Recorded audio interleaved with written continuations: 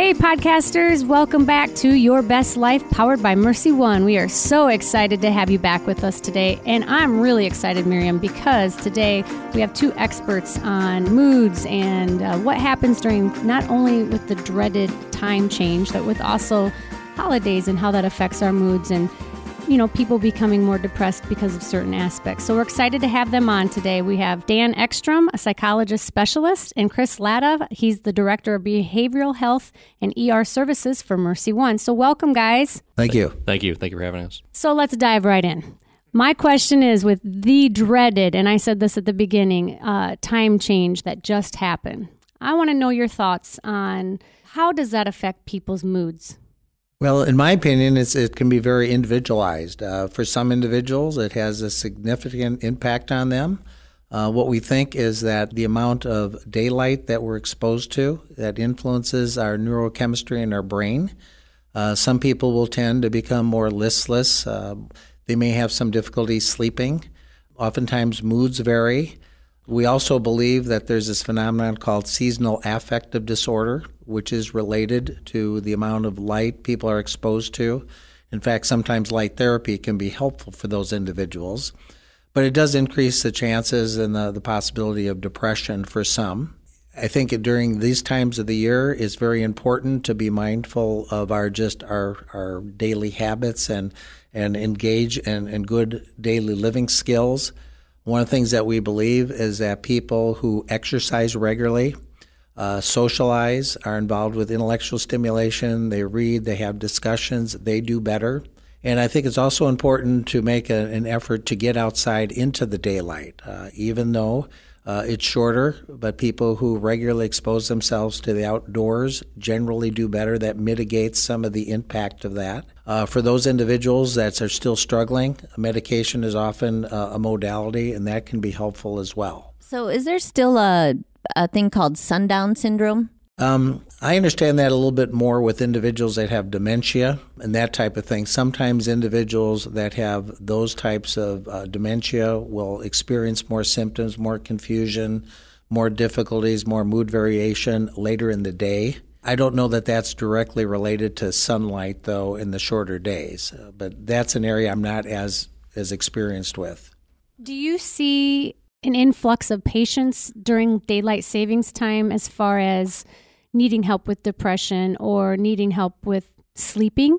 I mean, I would say on the hospital side of things, yeah, we do tend to see this to be a busier time of year for us. I don't know if I would necessarily correlate it with the time change or whether I would say it's more the extreme climate change that we're about to get to experience here or the holiday season, but certainly we do see an uptick, especially actually, believe it or not, in adolescent patients this time of year, more so than adults. Chris, you make a great point when you said that, you know, the not only the time change, but, you know, you forget about the weather factor. And you had mentioned, too, that the sunlight, amount of sunlight someone sees. But me personally, I mean, when that sun goes down a lot sooner than it used to and the warmth of the sun isn't there, it does make a big difference on my mood for the day most times. Absolutely. I mean, we just saw this area here has some of the harshest climate variation from you know, summer to winter, where you're you know, a heat index of 115, and then we all remember last winter begrudgingly at negative 50.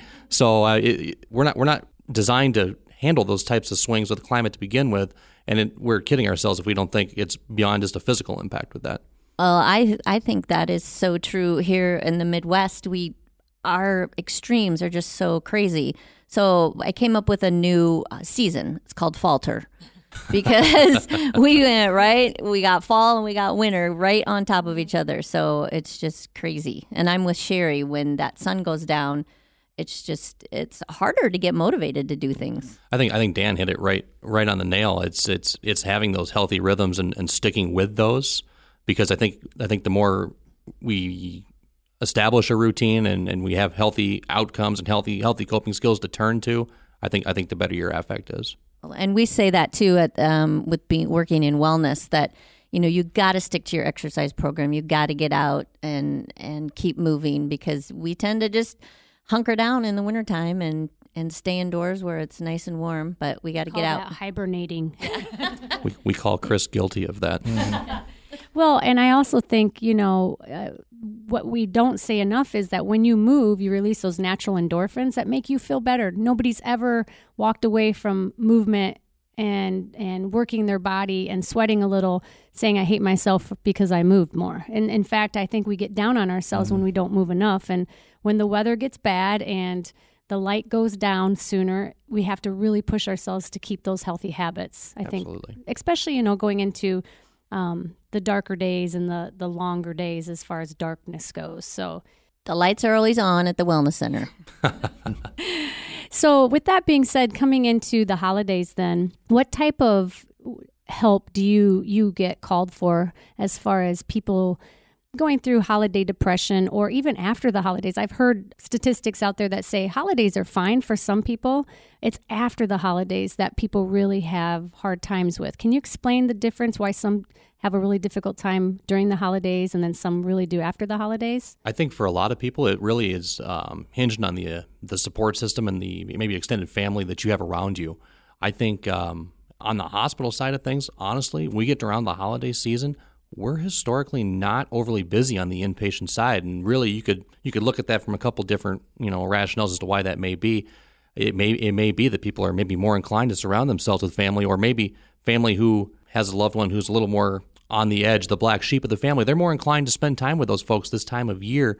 But boy, the holiday season ends and things kind of go back to where they were. And that's when we start to see people really slip into crisis or they're very depressed. And that's more when we tend to see people in the hospital side. I don't know, Dan, if the outpatient side looks different than that.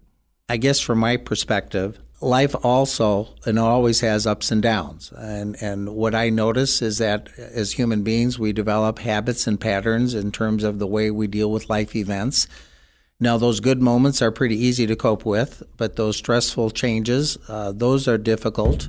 But we all develop kind of strategies and habits is how we do this. And some people are more adaptive, more skillful in dealing with these difficult moments and that type of thing. So what we tend to try to help our clients and patients with is to develop more skillful ways of dealing with things. In our field, we can readily notice people who have patterns which are not as skillful and other people that have more skillful habits.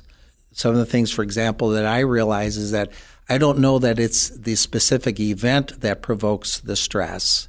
It's just the stress itself. It may emanate from, the holidays. An example might be that people anticipate getting together with their families and are more wanting to have a good time and wanting to be generous. And so some people have financial stress getting gifts. Other people have difficulties dealing with the interpersonal relationships because they have an aunt or an uncle that they don't care to be with and those kind of things, or you name it. So whether or not it's you dealing with your basement floods or that you have to relocate or plan a graduation celebration for your high school graduate, I think it potentially all could be very kind of taxing. So those individuals who are able to be more planful, to step away from situations, think about situations rationally and logically, understand, what is in it and is not in their control, they tend to do better. Many people who experience a high level of stress, they have a pattern where they put these rigid demands on themselves or on the situation. They say, we have to do well, or this is what we need to do. And they look at these life events that are actually preferences and desires more as requirements, as if they're fundamental things like oxygen and food and water. For example, we would prefer to all get along at a family gathering, but I guess we don't have to. And people who are able to maintain a perspective and say, okay, this is unpleasant, but it's not terrible. And people who have an attitude that says, life is going to be this way and I can get through it and I can handle it, generally they do better. Conversely, those individuals who have these rigid demands and say, I can only be happy if this happens and I can't handle if it doesn't, they tend to experience much more stress, have an increase in depression, have much more life problems. But those people who can skillfully be able to look at life and respond to these things in a more rational way do better. So really what I think I'm hearing you say, Dan, is something so important that all of us need to work on is don't sweat the small stuff and lean into the small joys of life. when you're in the moment, enjoy it. I would agree with that. Now, I do think that you need to sweat the small stuff, but in proportion that it's a small stuff. Handling the little things in life also impact your life, but being able to do that skillfully. And the other thing I notice that sometimes, people struggle with their capacity to discern what is in their control and what's not in their control. And those elements that are in their control, it seems to be wise to be able to make a reasonable plan about what are you going to do if this happens, or how am I going to handle this. The other thing is in life, a lot of aspects in life that one cannot control, and we have to be somewhat philosophical and be able to incorporate unpleasant moments into our life. And those individuals that have an expectation that life is always going to be easy struggle more, and they wind up with more stress, more depression, more anxiety, more problematic relationships, those types of things. So I think being able to step back from a situation and to consider things in a proper perspective in a rational manner is very, very helpful. So if I'm, let's say, if someone is depressed and they know they're clinically depressed and they've been diagnosed with that, that's one thing. So they already know their signs and symptoms if they've been diagnosed. Let's say this year I'm a new person coming into this. I'm feeling more depressed than I ever have. What are some of the signs and symptoms that we can give the listener, so in case they're going through those dark moments, that they may say, hey, I need a little bit more help than usual here. What are some of those signs and symptoms? Well, and it's really not uncommon that that folks actually do exhibit symptoms long before they're diagnosed. I mean, I think that's a good thing to call out. I mean, most people statistically exhibit symptoms 8 to 10 years before they're even diagnosed with a mental illness. Wow. So, I mean, that in and of itself is kind of surprising. But really, if you start to find yourself in a situation where things that used to really bring you joy no longer do, you're more withdrawn. You're not inclined to. If you're a social person and you're drawing away from those social settings, if you're overly fatigued, if you're not sleeping, you're sleeping too much. Changes in appetite. There's any number of different things that you could point to, but I think we really need to have some self-awareness with that, and not all people have that. So I think there's also a good component there of having that person in your life, if at all possible, that can tell you, hey, you're leaking, this isn't you, and what are you going to do with that? I like that you're leaking, because people notice, if you have friends or family, they will notice that if there's a change. And I think now with the fact that mental health is getting more attention, and we're not so afraid to talk about it and tell people that, are you sure you're okay? I mean, it's okay to ask somebody, are you okay, if you care about them? Well, and you'd always want to ask that question and feel safe and comfortable doing that, than not ask the question and have a different outcome. So, yeah. Exactly, because there's no harm in a false alarm. Right. If someone's just having a bad day, but if they're having several in a row, and it turns into weeks, and, what is going on with you? Absolutely. Yeah, to contribute to what Chris is saying, I do agree. Depression is more than just feeling sad. There are changes in our physical functioning, as Chris was saying. Sometimes we don't sleep as well. We feel more fatigued. We don't have the energy. There's changes in mood where people tend to be more sad. They're sadder. They have more difficulty controlling their emotions. They may be tearful. Their thinking oftentimes is affected. They might have difficulty concentrating, making decisions. They're diminished in their motivation and oftentimes like to stay by themselves.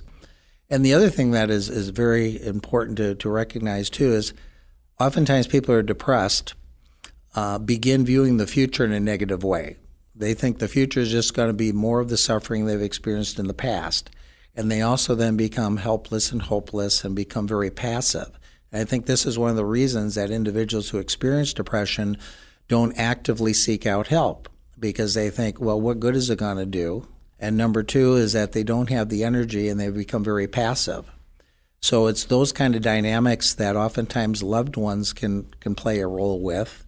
Being empathetic, being supportive, encouraging them into areas that might be helpful for them, and begin kind of challenging some of these assumptions they have. I mean, like, we can't predict for sure how many inches of snow we're going to get. We don't know who's going to win the World Series next year. We have hunches, but oftentimes when people who become depressed, they are convinced that things are not going to improve or change. And when people get that way, then they oftentimes begin contemplating suicide because they feel that not living would be a better alternative than a continuation of their suffering. Do you see suicidal rates? Do suicidal rates go up in the winter versus the summer or after holidays? Do you know what those statistics are? I don't know for sure. I have heard, I'm not sure if there's any substantiation to this, that oftentimes springtime, those times actually tend to be a time where that maybe the rate of suicide increases. But I don't know that I would say that for an absolute fact. And, one suicide's one too many. So really we're here to just, get the word. You guys are fabulous at what you're telling us as far as experts in this field, just getting the word out to our listeners. And for those listeners, even if they don't struggle to pass the word on to their family when they see this thing, I loved what Miriam said is, ask. It doesn't hurt to ask. It only hurts if you don't ask someone that you love, how are you doing? Really, how are you doing? Yeah. Well, I don't think you can call out enough just that what you just said, one suicide is one too many. And in Iowa, it's one every 18 hours. So, that's a mind-boggling statistic. And so we've got a long ways to go to get to zero. And we all play a role in that.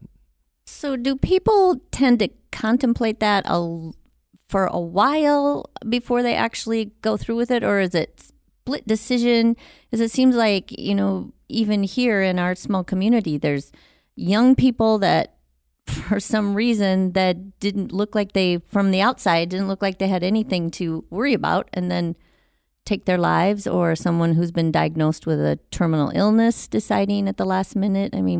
What do you guys see? Well, I could speak to that. It's probably more common that people have experienced depression. They begin thinking and contemplating that. Actually, consideration of suicide at some point in one's life is actually a fairly common thing. Now, there's a smaller percentage of those individuals then that think about it in great detail and seriously contemplate it, maybe come up with a method and time and so forth. Then there's a smaller percentage of those individuals that actually will attempt or execute that. And then there's a smaller percentage of that group that actually will complete suicide. But the degree of depression, but even to a greater degree, the degree of hopelessness is the major factor. So oftentimes there might be a precipitating event that somebody has this predisposition for suicide. Maybe it's depression and hopelessness. And then they have another additional traumatic life event, whatever that might be. Maybe it's a relationship breakup, losing a job, something like that. And then the other major concern is substance abuse, because so oftentimes people who struggle with depression will get involved with drugs and alcohol as a way to cope. It's a way to try to avoid some of these emotional and psychological experiences. But when we do that too, then we also become more uninhibited. And sometimes individuals will drink and then have less control and commit suicide. There's other individuals that will drink or use drugs to kind of develop the courage to go forward with their plan.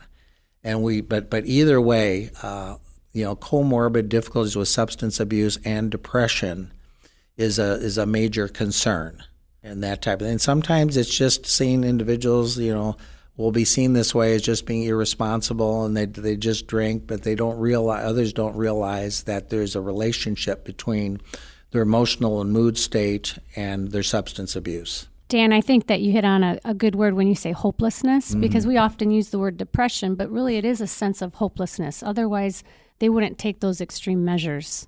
Often we ask people when they come in, I know right now life has been difficult for you, you're struggling, but what do you see as a future?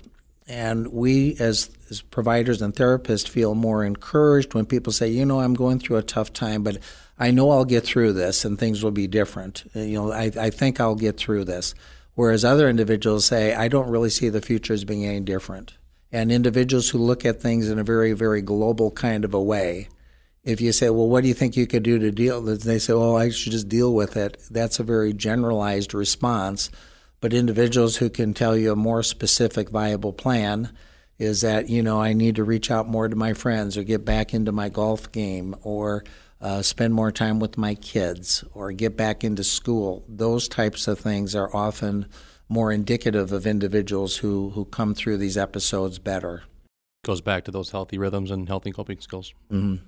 As a mom, I sit and as my children grew up, the one worry I always had was I hope they don't get depressed, and looking for the signs and symptoms for both my now college student and high school student, making sure that, to face value, they always seem happy, just like any other depressed person may be. What are your thoughts on social media and the effects it has on depression in teens and young adults? Yeah, I think it really it exacerbates everything. There's no filter when it comes to social media, and there's any number of different ways it can impact you. And some of those can be positive, but a lot of those aren't. My kids are 4 and 5, and I shudder to think what social media is going to look like by the time they're your kids' age, Sherry. I mean, it's something that keeps you up at night to think about. And we see that as a precipitating factor for a lot of people that really they have one event that maybe pre a social media stage, maybe a small group of people would have known about, and now all of their friends and all of their family and all these people who don't know them know about it. And boy, it just exacerbates and fuels the fire for the crisis for them. Yeah, I can't imagine what's especially young women and men just trying to compare themselves to other people all the time would be difficult. I couldn't imagine having that when I was in high school. And when you look at those pictures and hearing my daughter grow up and through high school is a tough age for a young woman and man. And then you go to college and you realize, oh, life's bigger than high school. That's much easier then. But I do think for high school kids, they're stuck in that high school. It's who it is for the next 4 years. And so it's a smaller community versus going out to college. And so to remind my kids, and I say this to my son all the time, if you see that one thing, it's just a moment in their life. Everybody has issues in their life at some point. And so I'm hopeful that all young kids, and maybe those listeners out there that are young, find coping skills that, they continue to remind themselves that it's social media. People are only going to show you what they want you to know about them. It's just a glimpse of their life. It's not the whole picture.